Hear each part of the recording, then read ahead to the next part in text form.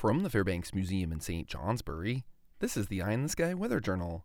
Today is the 11th day of November, with sunrise occurring at 6:41 a.m. and sunset happening at 4:28 p.m. That gives us 9 hours and 47 minutes of possible sunlight. The European continent knew late spells of warmth that melted the early frost and snow as St. Martin's summer, although the day specifically lands on the 11th, which has become known for mild spells of weather. One of the mild spells was ending on this date all the way back in 1948, the warmest November on record for most locations. That will not be the case this weekend, as highs will be a good 10 degrees below normal, and they remain in the 30s over the valleys both today and tomorrow. I'm happy to report high pressure does provide increasing sunshine through the day today, with lots of November sunshine on the way tomorrow. I'm meteorologist Chris Kurdak with an Eye in the Sky.